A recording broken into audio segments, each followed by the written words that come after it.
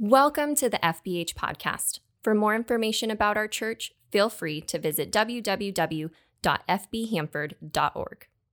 Tonight we're going to continue with our, as you would probably assume, a more traditional Christmas Eve service, but we're going to go in a different direction than a typical Christmas Eve service would go. Like at FBH, we never want you to leave here without the ability to apply what you have learned to your life in some way. So we don't want you to just walk in and just be like, okay, I feel like I was entertained, or make you feel good or anything like that. We want you to walk out of these doors with a few things accomplished. The first of which, we want you to have worshiped God with your voice. And so as you came in, assuming you were singing, then you worship God with your voice, and that was our hope. If you weren't singing and you're fearful that your voice is terrible and so you don't want to sing, God gave it to you anyway, so make Him listen to you, worship Him with that voice in the first place. So sing loud and proud for all to hear. I think I combined two different stories there. Anyway, but so we want you, beyond that, we want you to worship God with what He has given you by being faithful in your tithes and offering. This is just like a normal Sunday morning service for us would be, and so those are in the back. We want you to have opened your Bible, whether it's physical or digital, and you can do that now. So if you have your Bible,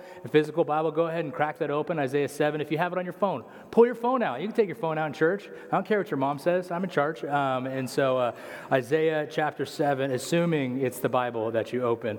But so that's where we're going to camp for a while. And lastly, we want you to know more about God and His Word than when you walked in. And so you can live a life that exemplifies Him in a real way. So we're going to be sitting in the book of Isaiah 7 for tonight. So feel free to open that up. But while you're getting there, I want to share a story about my life. About 2 years ago, our family decided that we needed to move somewhere that had a little bit more land, had a little bit more space than our other house. And so, because when the whole pandemic started, everything, we're trapped inside, and like we had a nice open area in our home, but then like as soon as our back doors would open, our kids would run like straight into the back fence, right? There's like no room for them to run or anything like that. And 5 boys, that's a lot of boys. And so we were like, we need to move to a space with more land so the boys can be outside and run and gallivant, I don't know, gallop, whatever boys do. And we told, at least that's what we tell everybody, right? We moved out there so the boys could get their energy out. Well, we actually moved out there so the boys could go outside and we could have peace and quiet inside. And it was one of those things where we had said, well, we have more land, so when we move there, we will build a tree house for the boys. Like, that's what we're going to do. We're going to build a tree house. It's going to be great, a big tree, because we got a lot, we got land to be able to build. And so, like most things, we moved into the house, and there were projects that we had to do, and we're painting things and patching walls and doing all the things that you do when you move into a slightly older house. And so then, of course, the boys, they just kept asking, like, well, when are we going to build the tree house? Because you, off the cuff, mentioned you were going to build a tree house. That's the same as citing a blood oath with children, right? Like, you mentioned it, so blood oath, it needs to happen. And so we keep going, keep pushing more and more projects, all this stuff. And then last summer I had one of my sons sent one of his brothers, and he said, "You have been summoned to the child's room." And no, he didn't say that. I would have respected it more if he did. But he said, "Dad, we need to build the fort. It's time to build the tree house." And I was like, "Okay, let's build the tree house." And so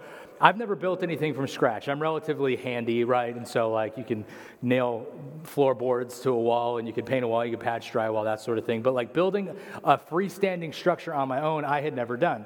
And so we're looking up things, and I can do most things through like grit and sweat and like YouTube videos and that sort of thing. And so I'm doing all those things, we're planning it, and then we're like, okay, today's the day. We're going to go get the posts, and we're going to set the posts. And so go through, and I'm measuring, and then my wife comes out, and she's like, "Did you measure enough?" Which wasn't frustrating at all.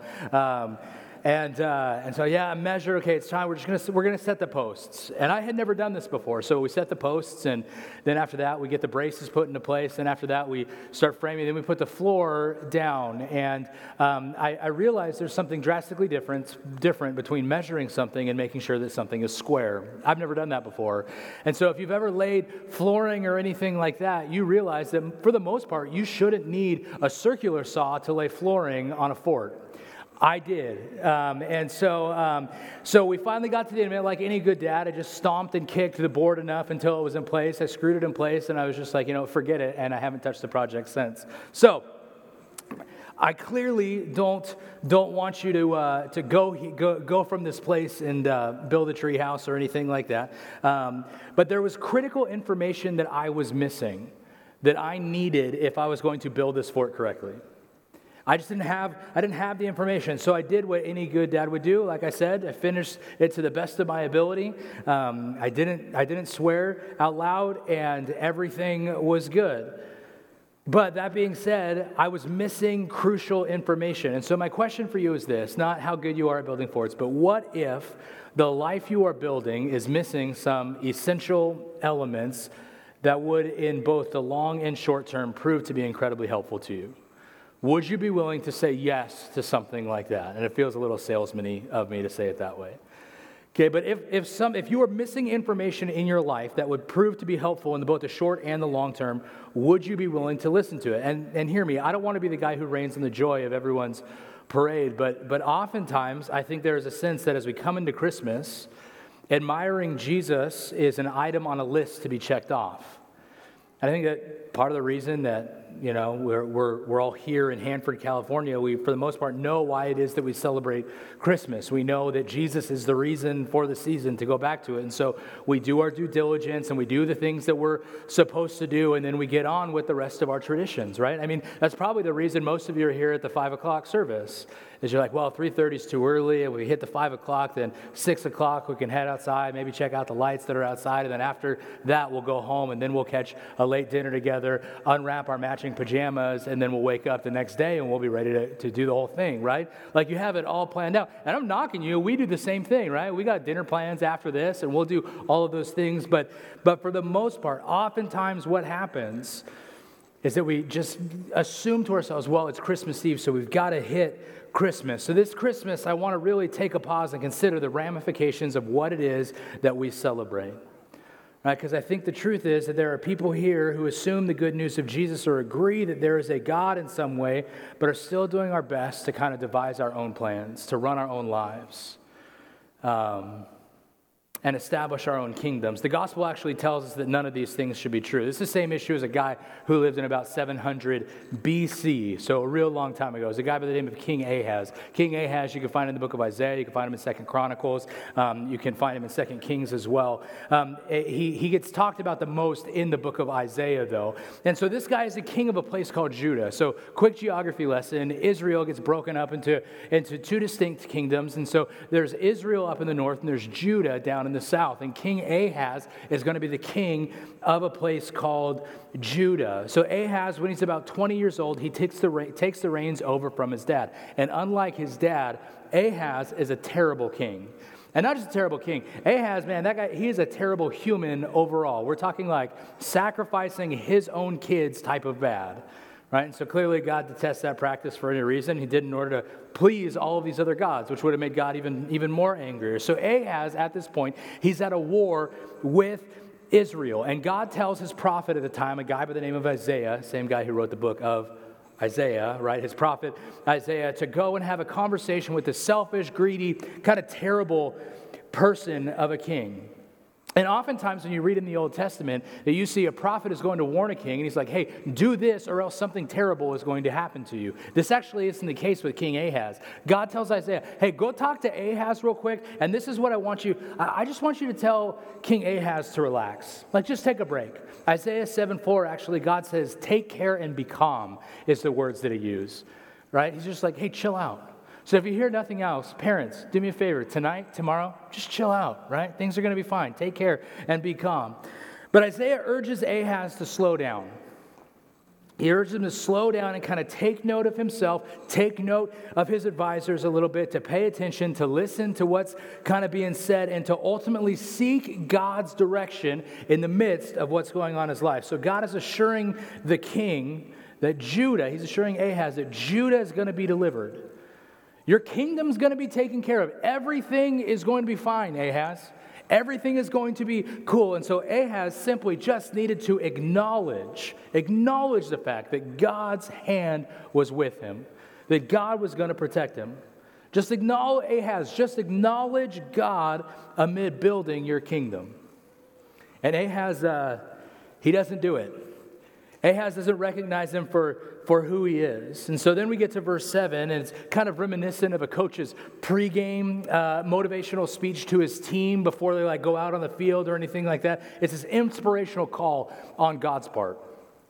And he's telling his team, he's telling his opponent, he's like, hey, these guys, they're not going to beat us. Chill out. They're not going to win. They're not going to come into this house and defeat these people. Like, there's no way that's going to happen. God reasserts himself as head over the earth. He reasserts himself as the head over the nations, head over history, all these things. He is an all-sovereign God of history and mankind, and he asserts himself, and what he says is going to happen.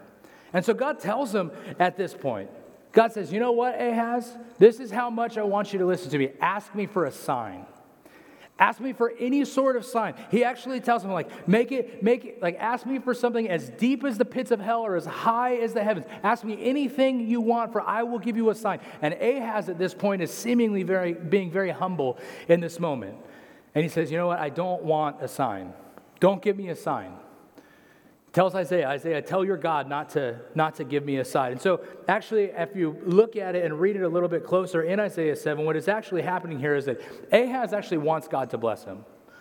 Ahaz wants God to deliver him. Ahaz wants his kingdom to be delivered. He wants God to bless him, but he wants God to bless him on his own terms. That's kind of the catch. He's like, God, bless me. Deliver my kingdom. But deliver my kingdom in the way that I want you to deliver my kingdom. God, please deliver me from these people who want to harm me and harm my kingdom. But do it in the way that I want you to do it. And so this is largely what we're going to look at tonight is our own issue, our own kind of fallen condition focus. We want God to bless us in our lives. We want God to protect us. We want God to make us profitable, right? That's the big thing in American Christianity is if you just pray hard enough, God's going to give you whatever it is that he wants to give you or whatever it is that you want. And so we want our own kingdoms to be built. We want God to bless us in our lives, but we want it to be on our own terms. I mean, think about your own life. Maybe it's your prayer life specifically. Like think about your prayer life. Are you spending more time thanking God or are you spending more time asking God? Like, are we treating God more like Santa Claus, asking for more and more to build our own kingdom without asking God what it is that he wants? Isaiah even warns Ahaz about this later on in Isaiah 8:10. This is what it says. It's on the screen. It says, devise your strategy.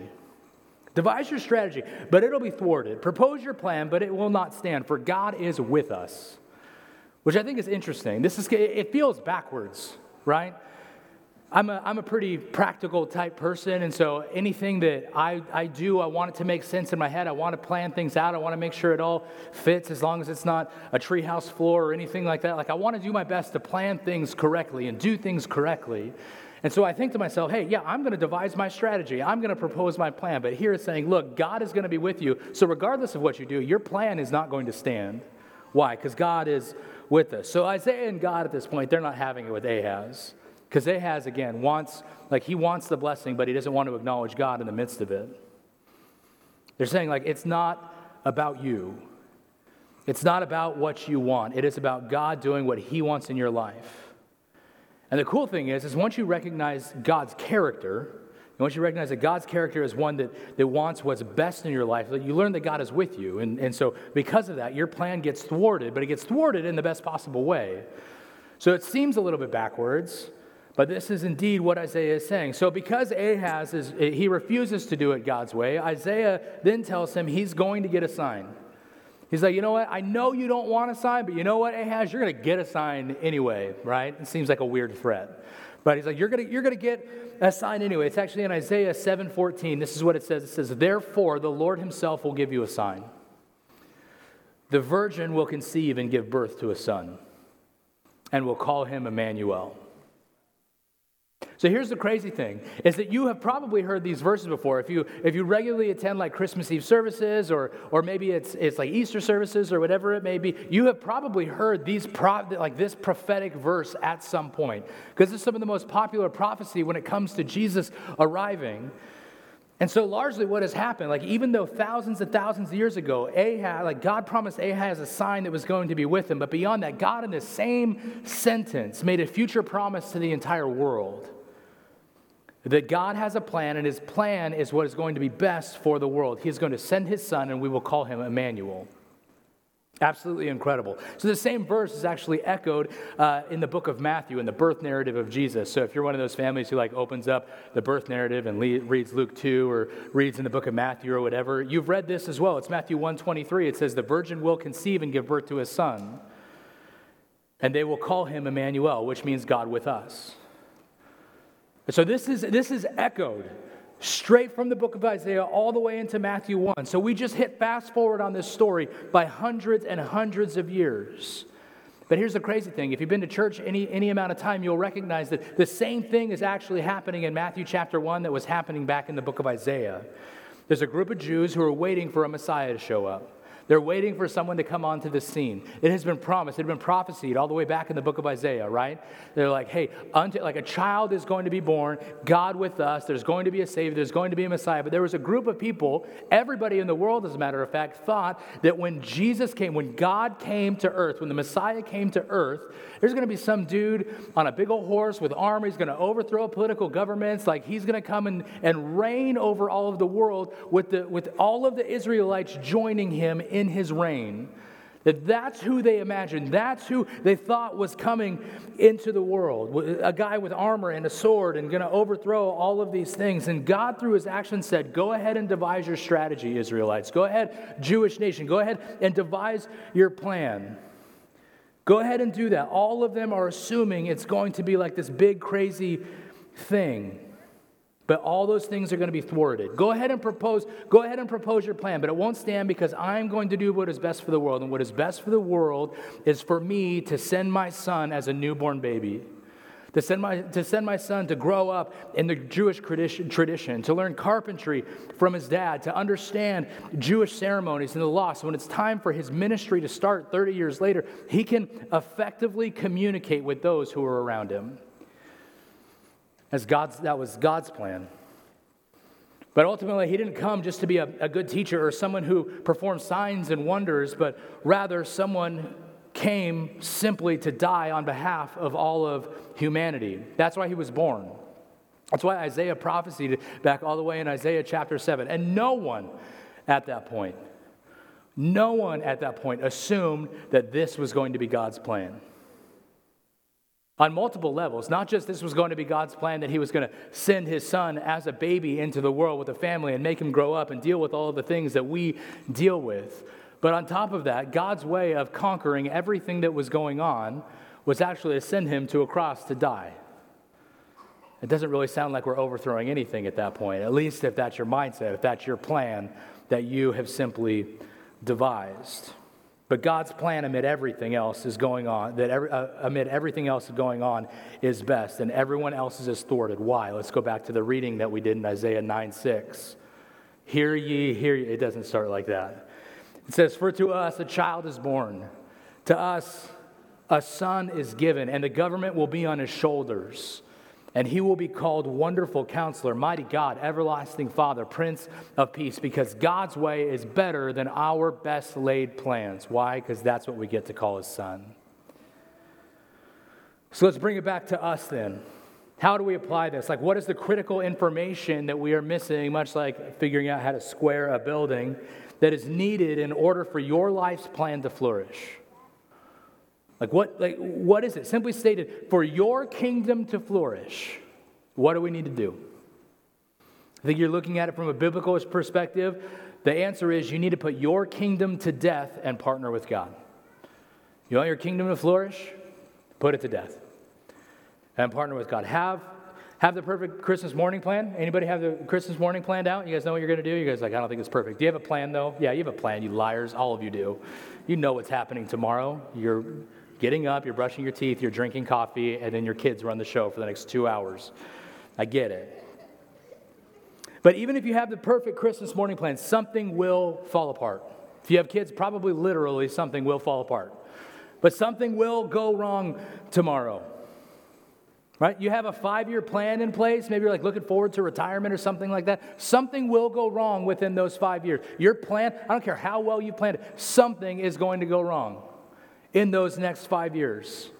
Now, how I know? Because it happens all the time. I am you. I plan and I plan and I plan, and things always go wrong. One of my favorite Christmases was a couple years ago.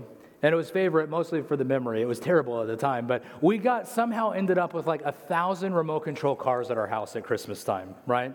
And like we're the ones who controlled the list. There's no reason that we should end up with more than 5 remote control cars at our house, but for whatever reason we did, okay? And you think 5, that's not too much. If everyone gets 2 remote control cars, that's like 10 remote control cars in our house. We need a freeway in order for our kids to be able to use all of those things. Beyond that, you know how expensive batteries are?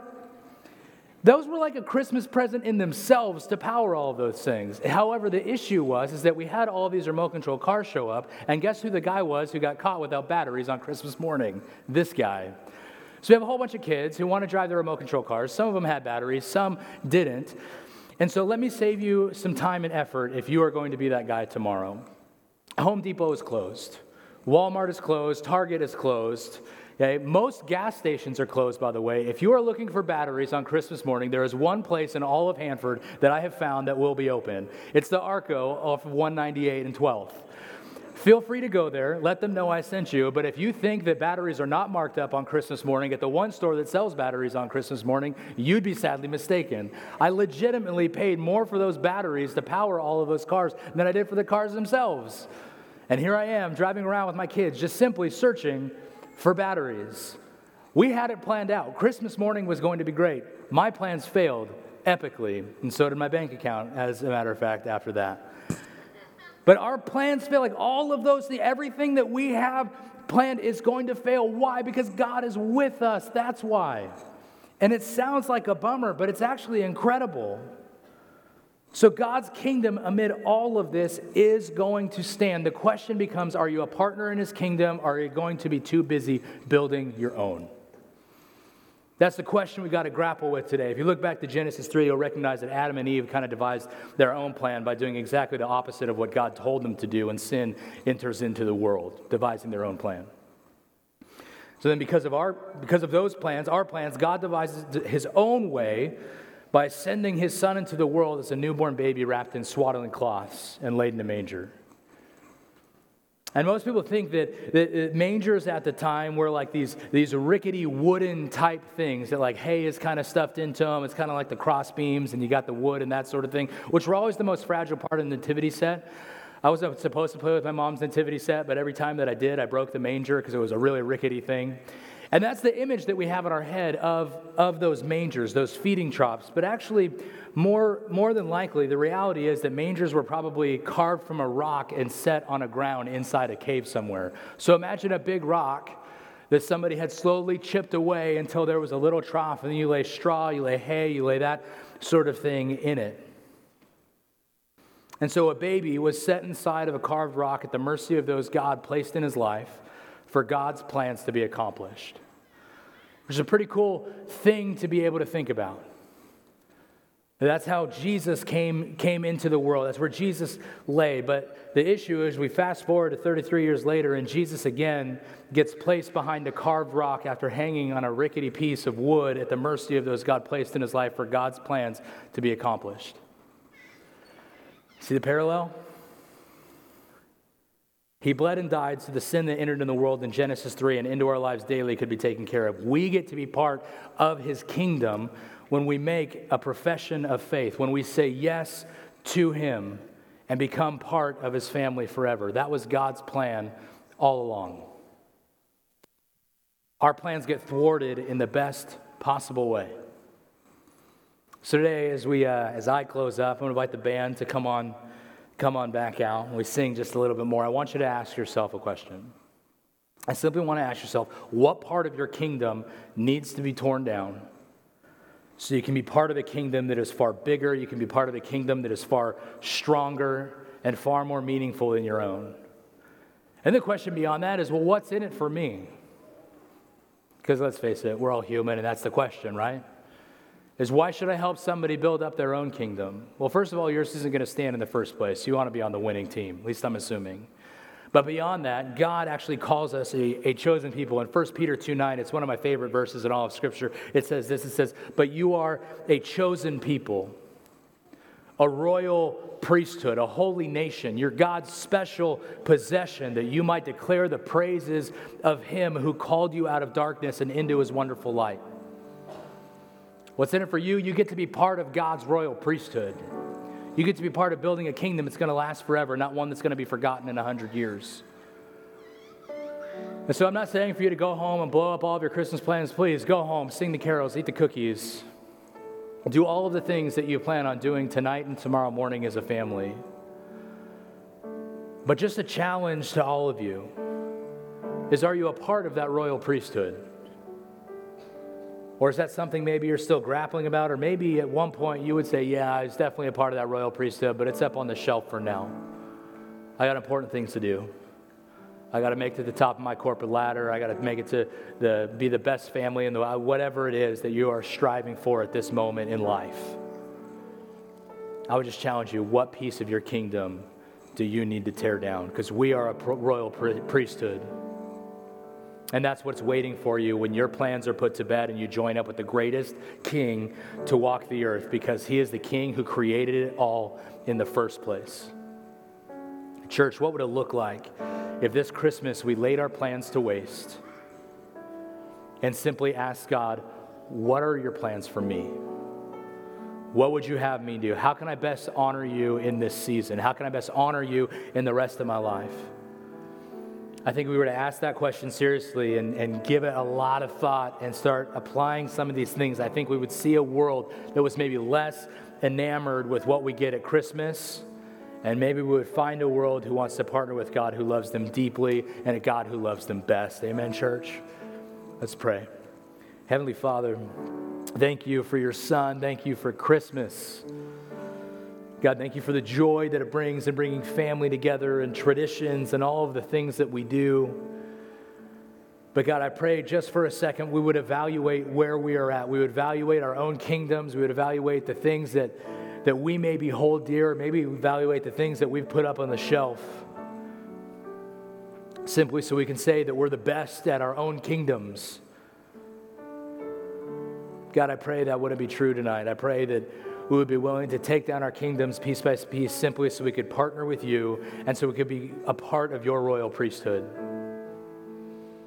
And so if that's you tonight, with head still bowed and eyes still closed, if that's you, and you're like, you know what, I put God on the shelf for a while, and I just want to re-up. I want to rededicate myself to doing my best to be an active member of his royal priesthood. If that's you, man, you can pray along with me in a second, but maybe you've never made that profession of faith, and you've never said yes to God for the first time. If that's you, you can pray along with me as well. Simply in the quietness of your heart. No one needs to hear you. You can repeat after me. Simply say, Father, A, I admit that I'm a sinner in need of a Savior. I admit that I have fallen short of your standard, but B, I believe you sent your Son to die on a cross for me. He didn't come in armor. He didn't come in glory. He didn't come in majesty. He came as a helpless newborn child. So thank you. And C, I would choose to follow him every single day of my life.